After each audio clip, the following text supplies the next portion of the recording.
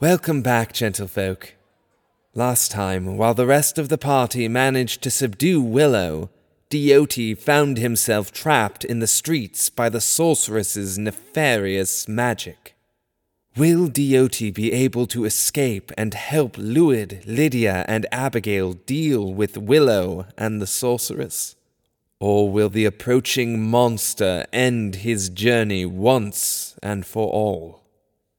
Only the dice know. So, listener, the time has come to roll and tell.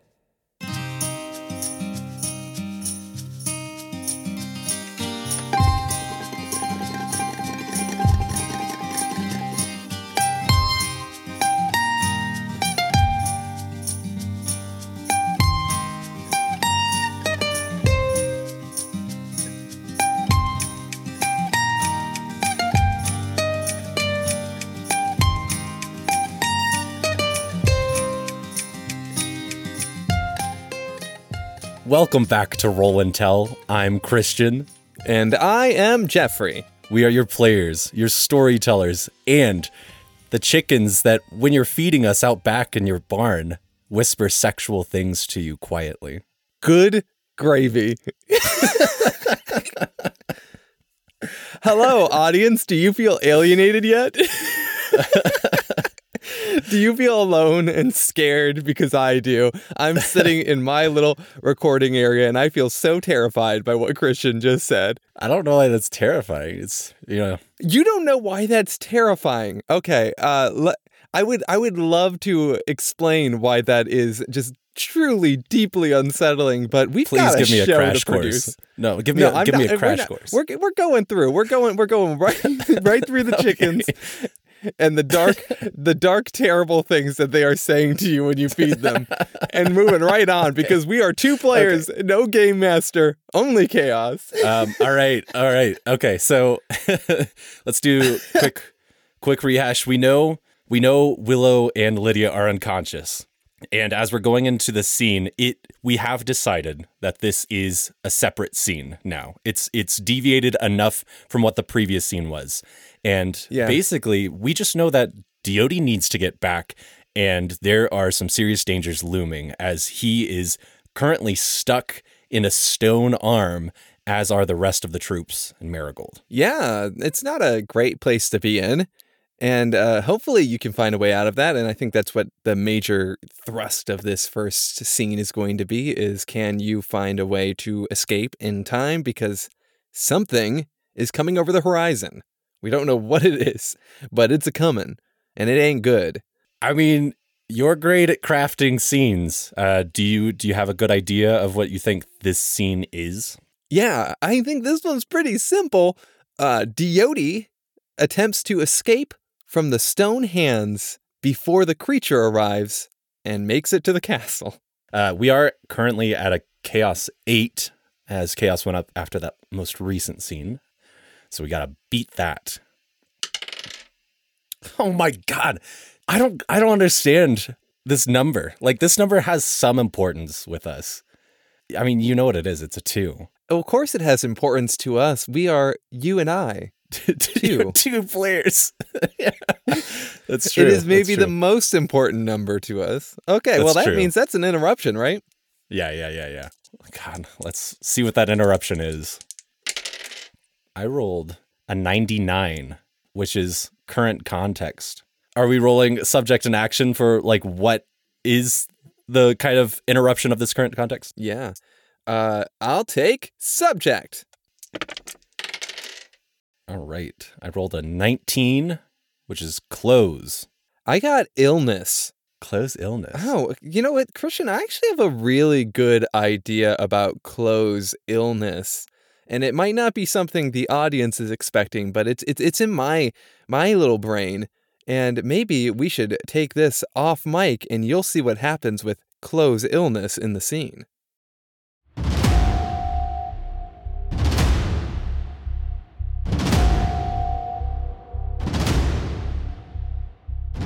Deoty feels the tight grip of a hand around his leg in this moment. But it's not just a normal hand. It's a hand made of stone. and it is squeezing his leg in such a way that he cannot relieve his leg from this hand. He can't move, and he sees the rest of the soldiers nearby, including Lady Marigold, in the same grip of similar hands. And he hears this massive creature in the distance coming closer and closer, and he's freaking out. But he knows he needs to remain calm, so he tries to calm himself down and just think of something to do to get himself out of this situation, as he tries to tug his leg a couple more times, realizing that that's just not going to get him out. And even though this grip is tight around his leg, he does see if there's any way that he can squeeze the butt of his weapon, of his mace, in between this hand and his leg. Deoti, you scan the stony grip that is around your leg, and you can see that it is almost flush with your body. There is no space between you and it, as if the liquid that had congealed into this stone morphed into a shape that perfectly matched your body. And he knows he needs to do something quick, otherwise everyone around him is going to perish. He analyzes the hand, realizing that the fingers are most likely the weakest point. Even though they're still made of stone, they're probably the weakest point of these hands. So he takes the butt of his mace, lifts it up, and tries to ram it down onto the fingers in an attempt to break them, maybe just one by one. This would require a huge feat of strength, so that would be a Defy Danger strength roll. That is a failure. Well, my little friend, given the interruption of the scene, it's a perfect time for it to come in, and I think you're gonna get something a little bit surprising happening as a result of this failure. Deoti, you take your mace, and you use the butt of it like a hammer to smack against the fingers of this hand, but you're just not strong enough. The stone is too thick, and after you make a few bold attempts to crack the fingers, you find yourself too exhausted to continue. And as you stare at the hand that is wrapped around your leg, something unusual happens. Deoti, you watch as, like a living creature, the fingers on this hand unfurl and release you from its grasp. And Deoti doesn't take any time to think about it. He steps away, and he watches as that hand remains open. And he makes as much distance as he can as he looks towards the other troops to see if the same thing happened to them or not. All right, okay, so I know why I am doing this, and I will say that, given the logic, I know why it has opened. I will say that it is very unlikely that the rest of them will be released. Yeah, I agree with those odds. Okay, yeah, that's an exceptional no. Deoti, you check to see if the guards are experiencing what you could only call this same miracle, but instead you see something more akin to a nightmare. More of these liquefied hands emerge from the ground, grabbing onto arms, legs, weapons, anything that they can grab, and they start to solidify as well, and they pull the soldiers and Marigold closer to the ground until they are trapped flat against the ground by numerous hands that are keeping them in place. And Deoti's heart is beginning to pound so fast, it feels like it's going to burst from his chest. He knows he needs to do something. And in his mind, he's asking, why? Why was he released, but not the others? Okay, I want to ask Fate a question here, and this might sound batty, but it feels real, and I want to confirm it for everything. And that question is, has the sorceress been listening to your thoughts? Well, I mean, we know that she's been in Deoti's head and has been talking to him. And I mean, similar to Abigail, but I do think it's either very likely or nearly certain that she's been listening in on Deoti's thoughts. Yeah, I do too. Especially here in this domain. Yeah, which do we want to go with? Very likely or nearly certain? I think nearly certain. Nearly certain we've got a yes. And just a split second after Deoti thinks those thoughts to himself, he hears a voice come into his head. One that by this point he is oh so familiar with. Welcome back, whatever your name was. Now, last time that you and I spoke, we had something of a deal. And you are not making good on your side of the promise. You're bringing people into this that have nothing to do with it. And look, I just want to close out our bargain. So, if you just let these nice people in shining armor take a little nap here on the ground, I won't hurt them. I promise. But if you stay here another second and try to help them, I swear I will crush you beneath the full force of my power. So, why don't you just scurry back to the castle so that we can finish this? And Diodi's torn. He needs to ask one question before he proceeds. He responds to the sorceress. How can I trust you? Why were you attacking us in the first place? Why didn't you just let us through then?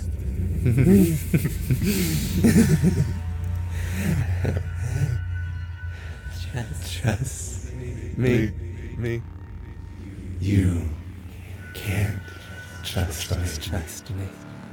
I can't even trust myself. And Diodi, with his knees bent, ready to run in either direction, ready to pounce at the troops and Marigold, ready to run towards the castle. He's torn. He just doesn't know if he can trust the sorceress. And he makes a connection to Sunder's mind. He's ready to call on them. He's ready to tell them to just burst into the city, to save Marigold and the others. After all, the sorceress has hurt so many people around him. But this is the first time that he can really think of that she said that she would not hurt someone that he cares about. And so he cuts that connection with Sunder's mind. And instead, as he begins to turn towards the castle, he just shouts back to Lady Marigold. I'll be back, Lady Marigold. Stay there. You won't get hurt, I promise. I'll be back. And he sprints towards the castle. All right, I want to ask this question of the fate chart, which I think is a certainty. The sound of the approaching creature, does it stop? Based off of the information we know about the sorceress right now, this might sound a little bit weird to our audience, but I mean, I want to say certain. Ooh, that's an interesting little thing. Number one, it's a yes, but it is an interruption. All right, roll up what the interruption is. Yeah, I love that. NPC action. So I think we have some obvious NPCs who could be interacting with this moment. We have the sorceress, we have Marigold, and we have Sunder. So I'll roll a d4 in that order: the sorceress, Marigold, Sunder, and then 4 is roll again. Roll again. Oh, it's Sunder. That's interesting. That is interesting. All right, Sunder, what are you doing here? Because you didn't talk to Sunder. I didn't, no. All right, would you roll subject? Stop. Personal. Oh, I kind of like that. I think it's just been a while, and he's probably seen action through the gates, and he knows stuff is happening, so maybe he just... It's kind of funny, you were about to contact him, and maybe he's just got one of those, like, his ears are ringing, so he contacts you to check in. Yeah, I think that's good.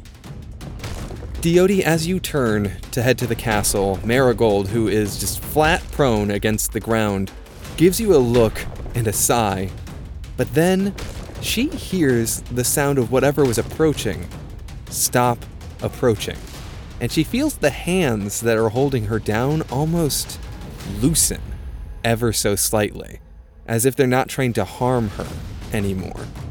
And that is confusing to her, but she looks to you, Diodi, and she calls out, "All right, Diodi Kismeta, I trust you, but hurry." Diodi doesn't stop. He just keeps running. And Diodi, as you keep moving towards the castle, you hear a voice come into your head, and it surprises you a little bit because you didn't fully reach out to him. But it seems like your connection, your far speak connection, was not fully cut.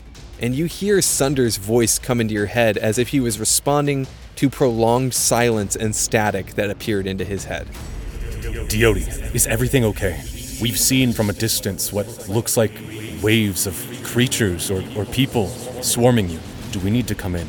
And Diodi quickly responds, No, Captain Sunder. No. Don't come in. I can't fully explain right now, but that'll just get everyone else hurt. I'll let you know if we need you.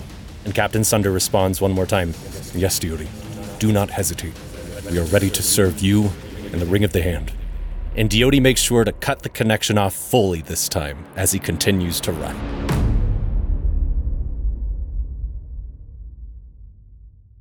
Well, Christian, do you think chaos goes up? Because I do.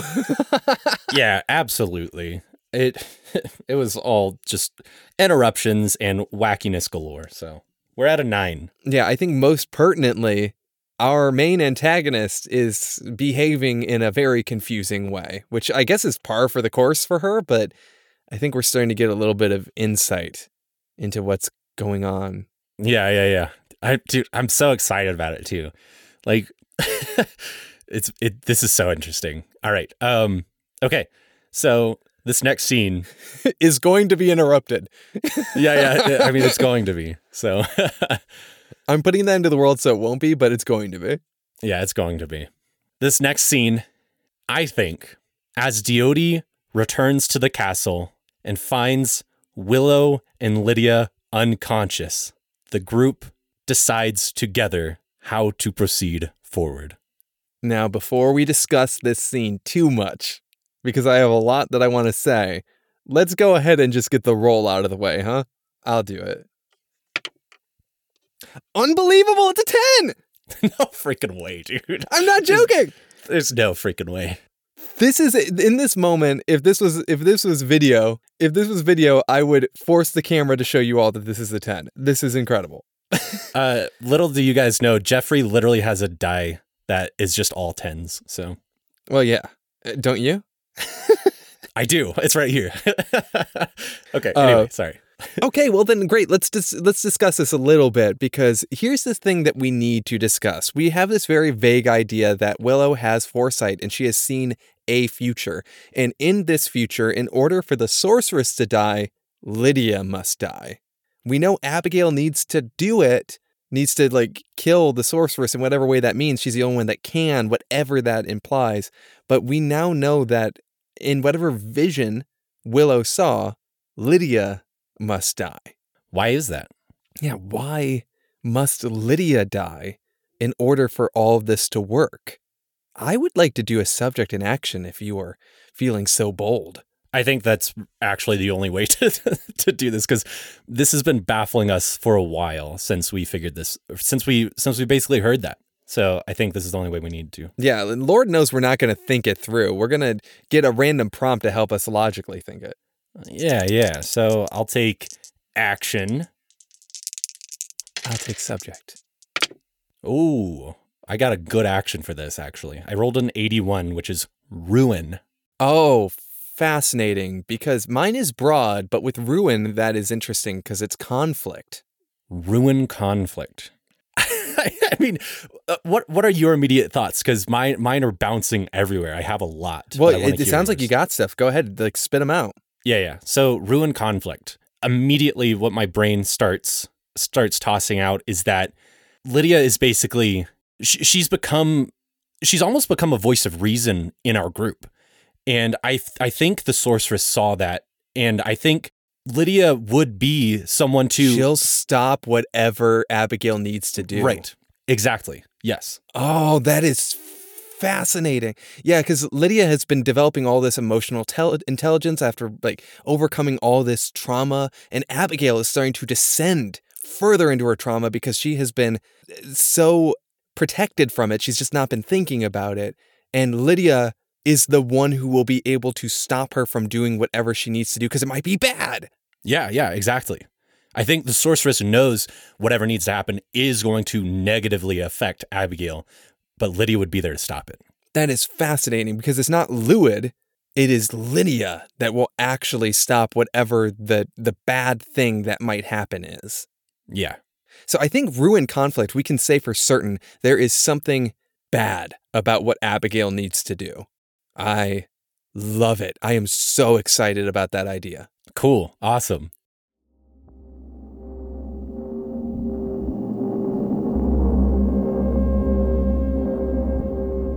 Diodi, you walk through the streets of the Ring of the Hand and eventually find your way to the drawbridge once more.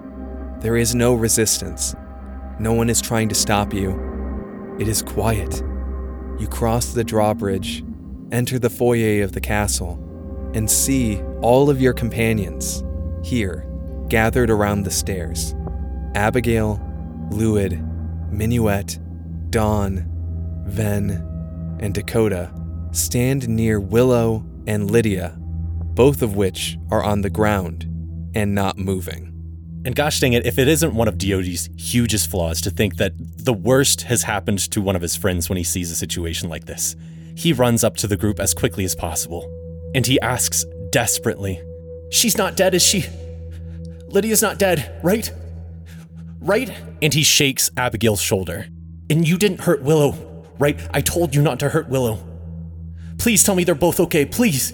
Luid sees how desperate you are for answers, and frankly, after some of the things that Abigail said during the fight, he's a little bit concerned she's not the best person to answer these questions right now. So, he intervenes. "Diody, Lydia, and Willow are okay. They're just unconscious." And Diody takes a huge sigh of relief. He's still concerned about them, but at least they're not dead. "So, Luid, what happened? What happened while I was trying to make it back?" Well, Willow made good on her promise to attack us, and Lydia did everything in her power to make sure that Willow was not hurt. I want you to know that Lydia did everything she could to protect her, despite the fact that Willow was dead set on killing her." And Diody gives a little nod and a smile. He doesn't know everything that happened, but based off of what Luid just said, he's proud of Lydia, because he knows in the past, Lydia could have easily snapped Willow's neck if she wanted to. Then Diody, Minuet tugs on your sleeve. And Diody quickly looks to Minuet, relieved to see that she's okay too, but has a curious face, wondering what she has to say. Minuet is wringing her porcelain hands, and she quietly says to you, "Yodi, I'm glad to see that you're okay. I was very worried. But, I have not treated any wounds yet because we wanted to make sure that you were here before we woke Willow up." Diody nods his head. He understands.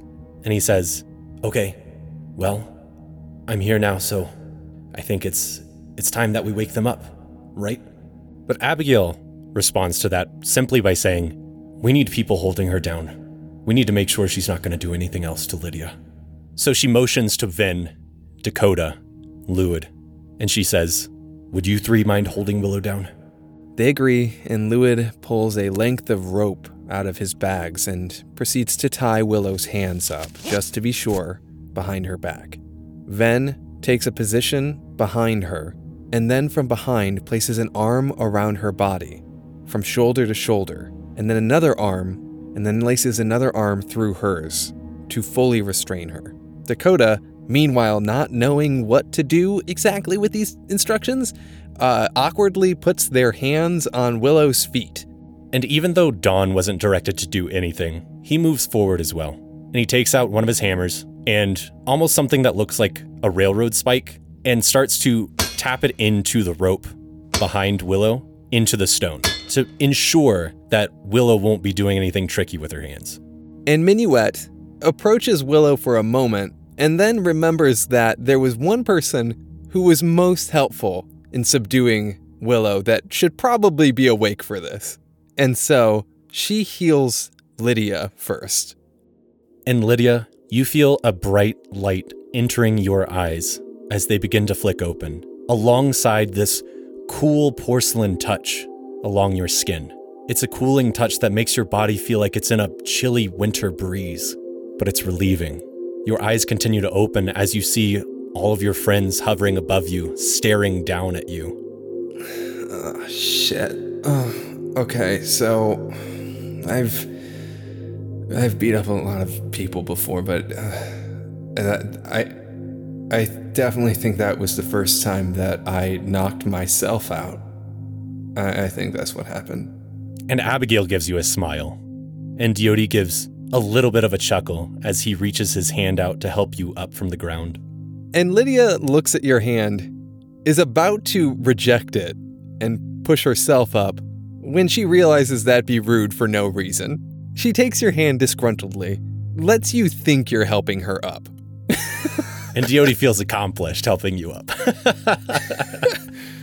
Lydia sees how accomplished you feel, and she tries to hide a smile. And Deody's the first one to ask, "Are you okay, Lydia? I heard about what happened." Lydia's feeling a lot of things, many of which she is not feeling ready to share, and she knows that there are far more important things to do right now. So she pushes them aside and says, "Kid, you worry too much. I'm fine. I'm totally fine. We gotta keep moving, okay?" Deody nods his head, and then he looks over towards Willow. "Okay, everyone's here. Let's wake her up." And Minuet, looking as if she's about to handle a snake, cringes, approaching Willow, and says out loud, "Okay, I'm waking her up now." And then she places her hands on Willow, and slowly her healing magic starts to move through Willow. And the moment Willow's eyelashes begin to bat, Minuet pulls away quickly and moves as far away as she can from Willow. Do we want to roll for Willow's behavior? Yeah, like her behavior right now. Yeah. Do you want to do character conversation to see how she reacts in conversation, or do you want to do character action combat or character action general? Do you want to roll in character actions general? Yeah, sure. Interesting. Character actions general mature.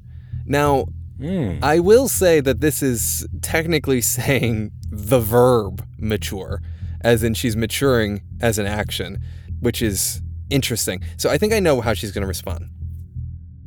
Willow slowly awakes, and she sees all of us huddled around her. She still is feeling those urges from the battle she was in. She tries to move her hands and feels that they are well and truly bound. She feels the muscles of Ven against her back, and her first instinct is to continue fighting. She doesn't know what you're going to do to her, and so she thinks, "I need to get out of here." But she sees Deody back. She sees Lydia back. She only sees really one person here who has what I would call an aggressive attitude towards her, and that is Abigail.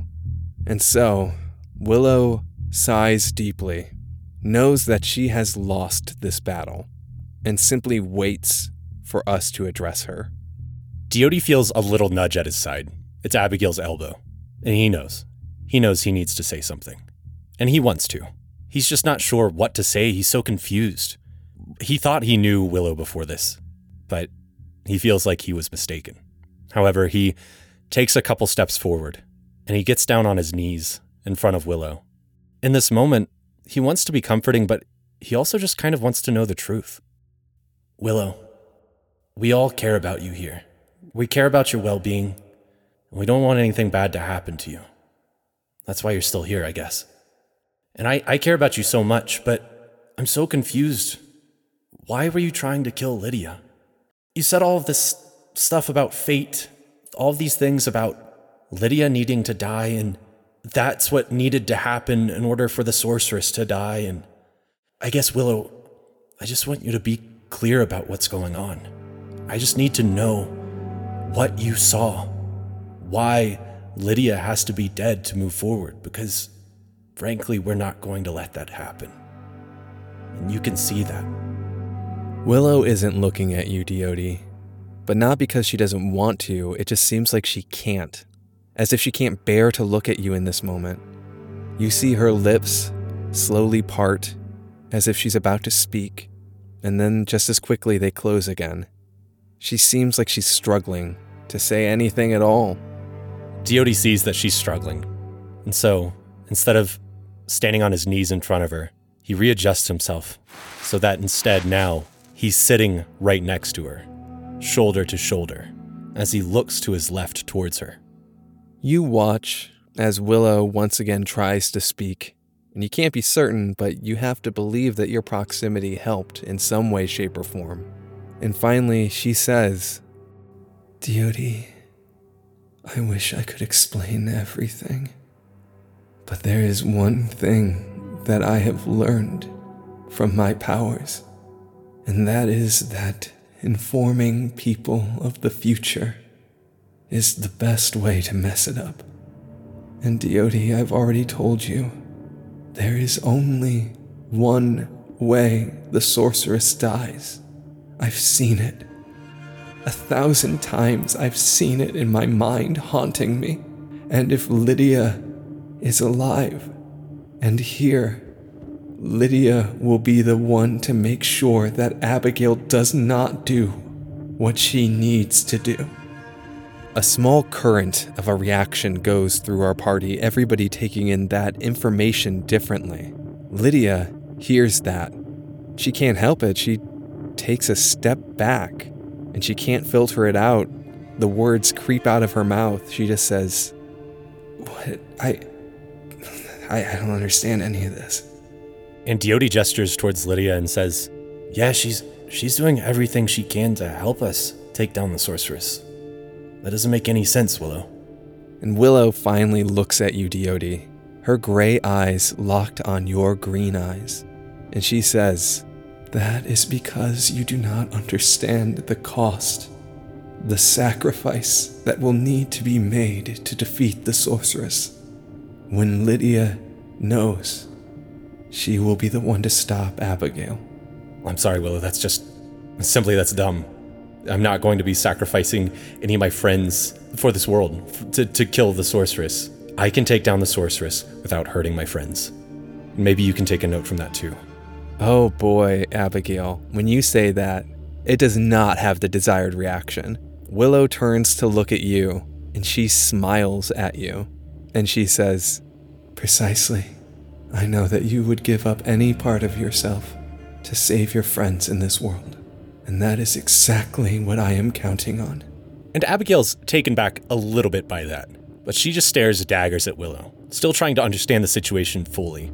Meanwhile, Luid hears that, and he doesn't quite know what to think of it, but he doesn't know what to think of any of this, because he knows they are missing key elements, and that Willow knows them. And so he says out loud, seemingly to nobody, but his voice is oddly directed towards Deoti, "I can see that she's not going to give us specifics, not unless we make her." And Deoti looks at Willow and says, as politely as he can, "Willow, we really need to see what's going to happen. We need to see what you're seeing. Because we're going to try no matter what. We're going to try to forge our own path. Please let me into your mind so I can see everything that you're trying to keep from us." Willow wants to say no. Willow wants to struggle. You can see that on her, but she knows that she can't. And so she looks you in the eyes, Deoti, and says, "Deoti, I wish that I did not have to burden you with this knowledge, but I know that there's nothing I can do to stop you." Deoti, knowing that he no longer has to touch someone to brainworm them, he can brainworm from a distance, chooses to do so anyway, chooses to place his hand on Willow's shoulder, and he attempts to brainworm. Which I got 3 hold. I think I need to ask, what is your character trying to hide? Because she's not being fully upfront about Sure, yeah. this vision. So I think that's the most logical question. So let me ask, what is your character trying to hide? I assume the answer to that question is the vision she saw. And I think it's so obvious that I don't feel like I need to ask that, so it is the vision that she saw. Now, audience, we are slowly going to be unraveling the biggest question of this campaign now. How does the sorceress die? Christian and I have spent a lot of time discussing this off microphone, and there's a reason for that. Christian and I have realized that we want this to make sense. A culmination of all of the random rolls that we have done so far. For all of that to factor into the answer to this one question. And so, Christian and I have had a lot of discussion about how the sorceress dies and what that means. On top of that, as well, to add, who the sorceress is and why she's doing what she's doing. These will not be questions that we necessarily, some of them to some degree, we might do some random prompting for, but I just wanted to let you know up front that we are trying to use all of the things we have already learned so that we can find the most satisfying and interesting conclusion to this story. So expect plenty of random rolls still, but there will be some information that we will just be checking with fate to see if we are correct. And so, not to spoil anything, I am going to ask fate this question. Is Willow's vision what I think it is? And for odds, we can never be certain about this kind of thing, but it feels very logical based on what we, the storytellers, know. So I want to give it likely. I think likely feels most accurate and honest, but we will see what happens.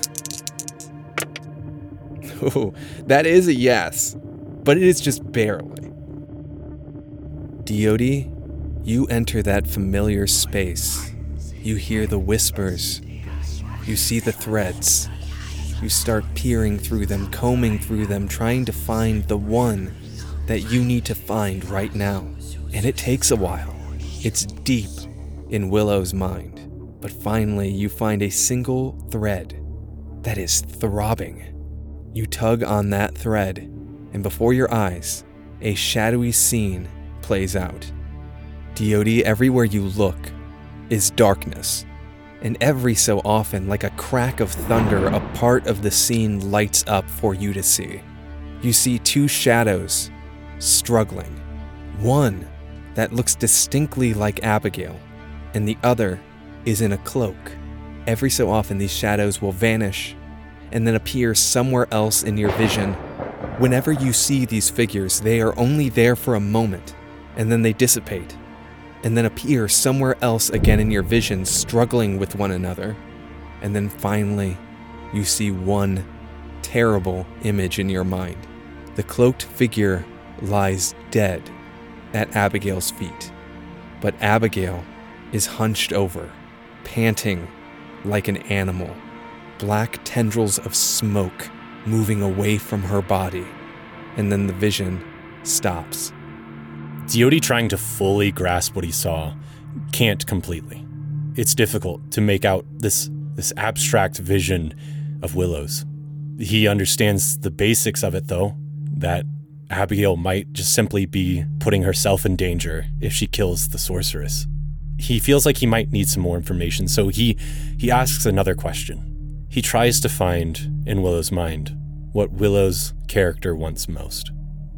And Deoti, you sift through more threads. You find all sorts of things that she wants, but that one thing she wants most is hidden behind all of them. And as you tug on that thread, once again, you see a tumultuous scene, like a thunderstorm. Only this time, unlike the previous, it is worse. All around you, black smoke billows. You hear thunder cracks, and in one of them, the shadows light up like stage lights, revealing Abigail approaching the sorceress. Abigail looks ready to kill, but then Lydia stands in front of Abigail, and as the light disappears, you see another bolt of lightning in the storm, and you see Lydia and Abigail dead on the ground. You see the sorceress's face like a colossal, shadowy presence flying towards your own vision as if it is going to consume you. But then the vision rewinds. The shadowy presence pulls back. You see the scene play out again in reverse, and then it is replaced by the other vision you saw. Abigail standing over the sorceress, panting, hunched, black tendrils exuding from her body. Deoti still holding on to this area of Willow's mind, this specific area, what seems to be her divine visions. He wants to see one more thing. He dives once again into her mind to see if he can figure out who or what does Willow value most. I'm going to roll at random for that, a character motivation. Interestingly, I rolled that her motivation is pain. And so I think I know what she values most. You see visions of a little girl playing in her yard with her father. You see her mother, Corliss. You'd recognize her anywhere, standing a ways away, watching.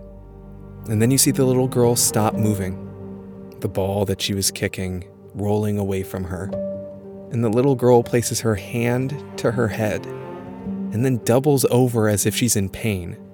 Both the father and the mother run to this fiery-headed young elf.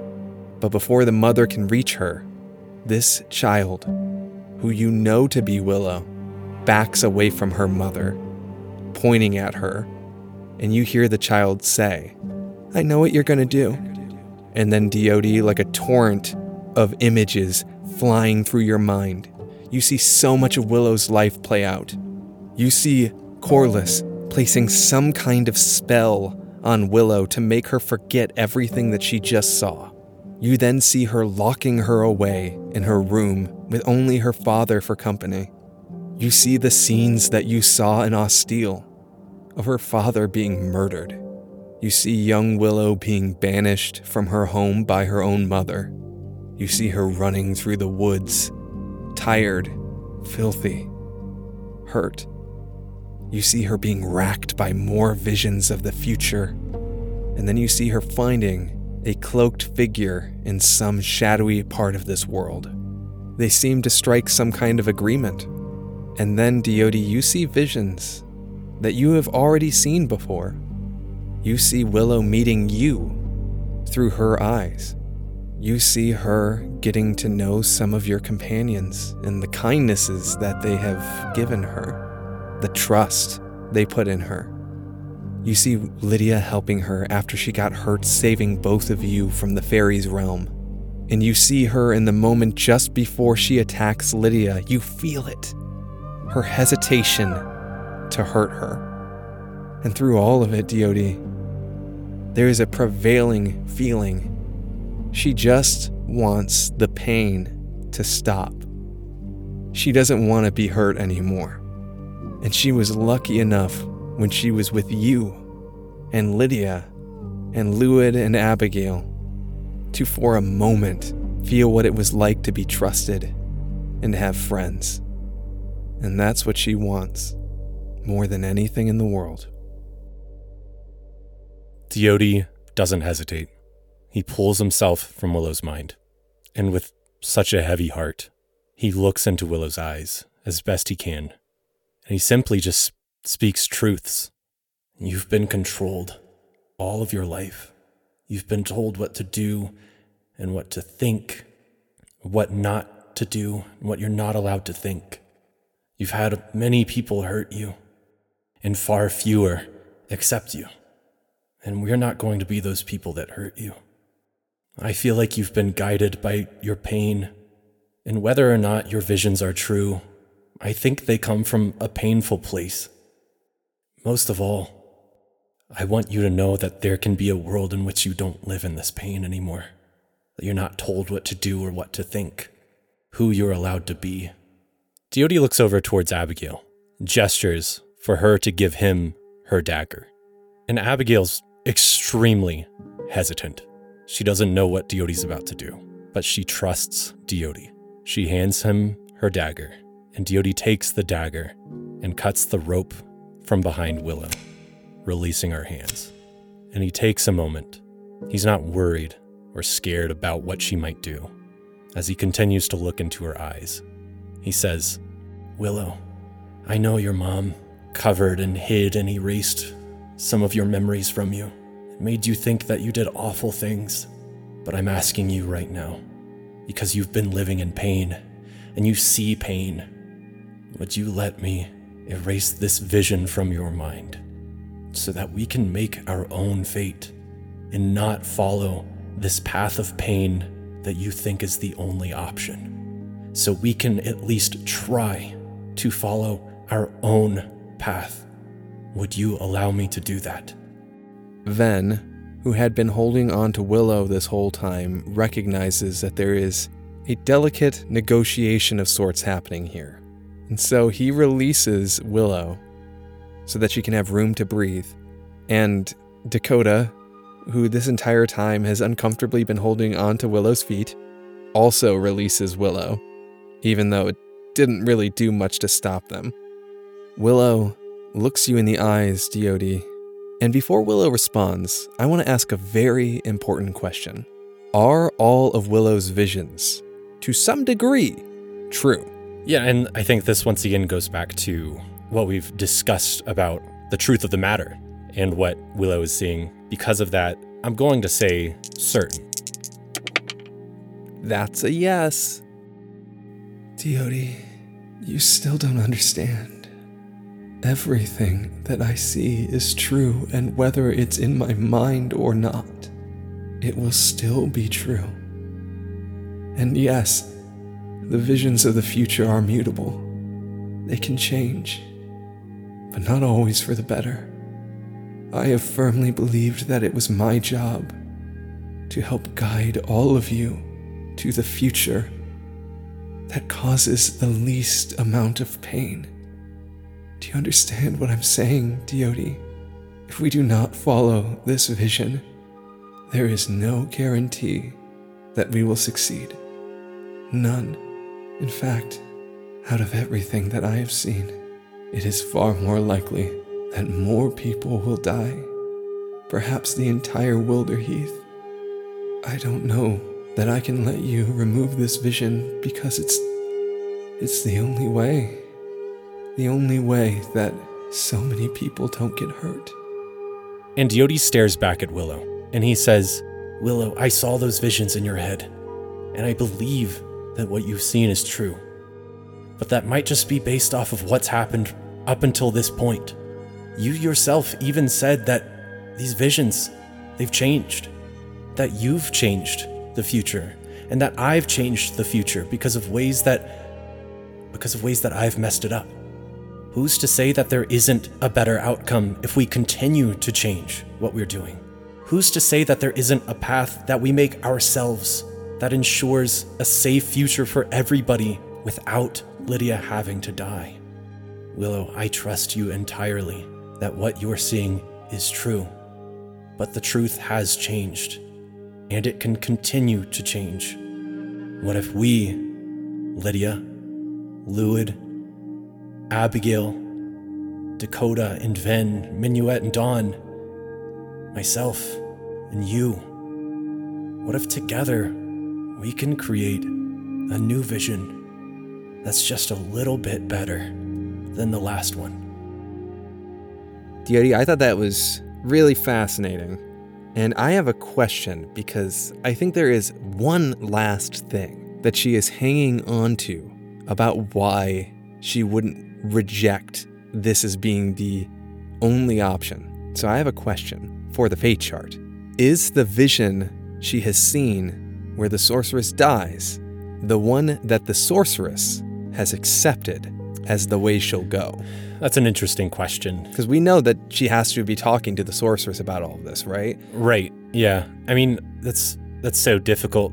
I don't know, actually, because, I mean, when you think about the sorceress, she's so, in a dark sense, whimsical. And, like, it feels like she's very much the person that could be so hell-bent on something happening, but I can also see her as being like, well, anything could happen. Yeah, but the argument I'll give you is we know that she, I don't know if wants the right word, but she wants to die. She expects to die. She expects to die. But, and this is something I want to get into as Willow, because we don't know too much about her quote-unquote personality. I think there's a chance that she wants to do it on her terms. So then, what would you put it at? I don't know. I'm inclined to say 50-50 because we don't know. Right. I'm torn between 50-50 and likely. So then, based off what you're saying, I'm almost there to say 50-50. All right, let's do it. Do you want to roll or shall I? I'll do it. So it was an 83, which is, once again, barely a yes. Which makes sense for the sorceress. But yeah, here's what I'm going to say in response to everything Diodi just said. You watch Willow's face go through an assortment of expressions as you explain all of that. You see her want to fight back. You see her accept it. You see her appreciate the trust that you're putting in her. You see her fully reject it at times on her face, but in the end, she fumbles around with words hopelessly until she says, Okay, Yodi, no harm will come to Lydia by my hand. I didn't want to hurt her in the first place. But Yodi, us committing to a new path, to forge another future, and fortunately, hopefully, I can see the way it plays out and know for certain that it'll work. There are some elements about this that will never change. Abigail must kill the sorceress. And Diodi, when you all know the cost, you will try to stop it.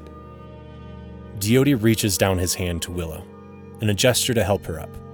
In doing so, he asks, Well, Willow, what is that cost? Willow hangs her head in response to that, and she tells you, honestly, Diodi, I'm afraid I don't know the answer to that question. All I have seen is that it will be a terrible cost to her, one that none of you can accept. But I believe that the only person who knows the answer to that question is waiting for us right now, and I am certain she will be more than willing to tell us herself.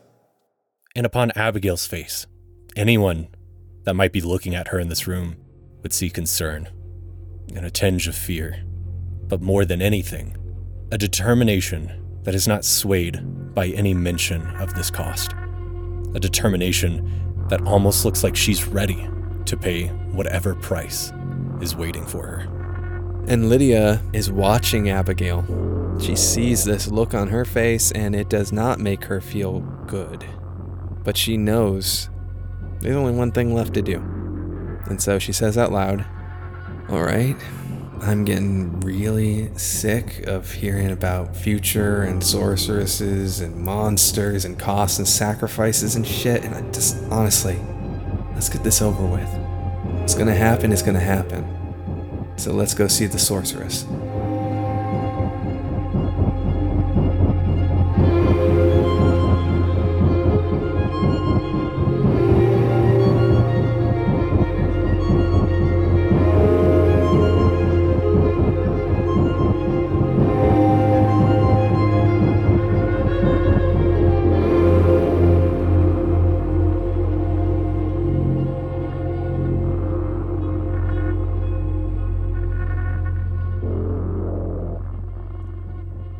And folks, the sorceress we will see. Thank you for listening to Into the Wilderheath 34. Roll and Tell is produced by Jeffrey Sneed and edited by Christian Pollock. As usual, big thank you for listening all the way up until this point. I really want to thank our Patreon members. It's been an amazing ride up until this point, and we would not be producing the show in this extent without our wonderful Patreon members. So thank you so much to all of you who support us, and right now is that time of the month where we shout out our members who are at the $5 Patreon tier and above. So humongous thank you to Nicholas, Abby, Helen, Ryan, Marley, Yuki, Maddie, Paul, Emily, Elizabeth, and Casey. Saying all of your names for the shout-out part of the month never gets old, because I cannot properly express how grateful I am. If you're curious about what else our Patreon members are getting over on our Patreon, go check it out. We have bonus episodes and content that you're not going to get on our normal feed, including Disaster Piece Theater and talkback episodes called Roll and Tell Me About It, where we discuss the episodes we just recorded. The link to our Patreon is in the description of this episode. If you want to get in contact with us, of course, I'm sure you've heard me say a million times before, but we have a Twitter, we have an Instagram, at Roll and Tell Pod. Plus, we have a Discord. The link to that is in the description of this episode as well. There you can talk to us on a more personal basis, discuss things about the show and things not about the show. We learned a lot this episode. We learned that there is a fated path that the sorceress expects to happen, a way that she expects to die, a way that needs to happen. But we also learned that that path has changed, ever so slightly, based on the actions of our characters and Willow herself. But some factors have been true the whole time. Abigail has to kill the sorceress. Something bad will happen to her if she does. And that Lydia is the one that's able to stop Abigail from killing the sorceress. But there has to be another way, right? Is there a way that fate hasn't seen? Is there an outcome that's just slightly better, in which nobody has to pay this price? This next episode, we will be meeting the sorceress. And how that encounter goes, we don't know. But this very well might be the end of our story. The end of the Lewd and Diode campaign. The end of the Into the Wilderheath campaign. But we don't know for certain. But you can find out with us next time as we roll and tell.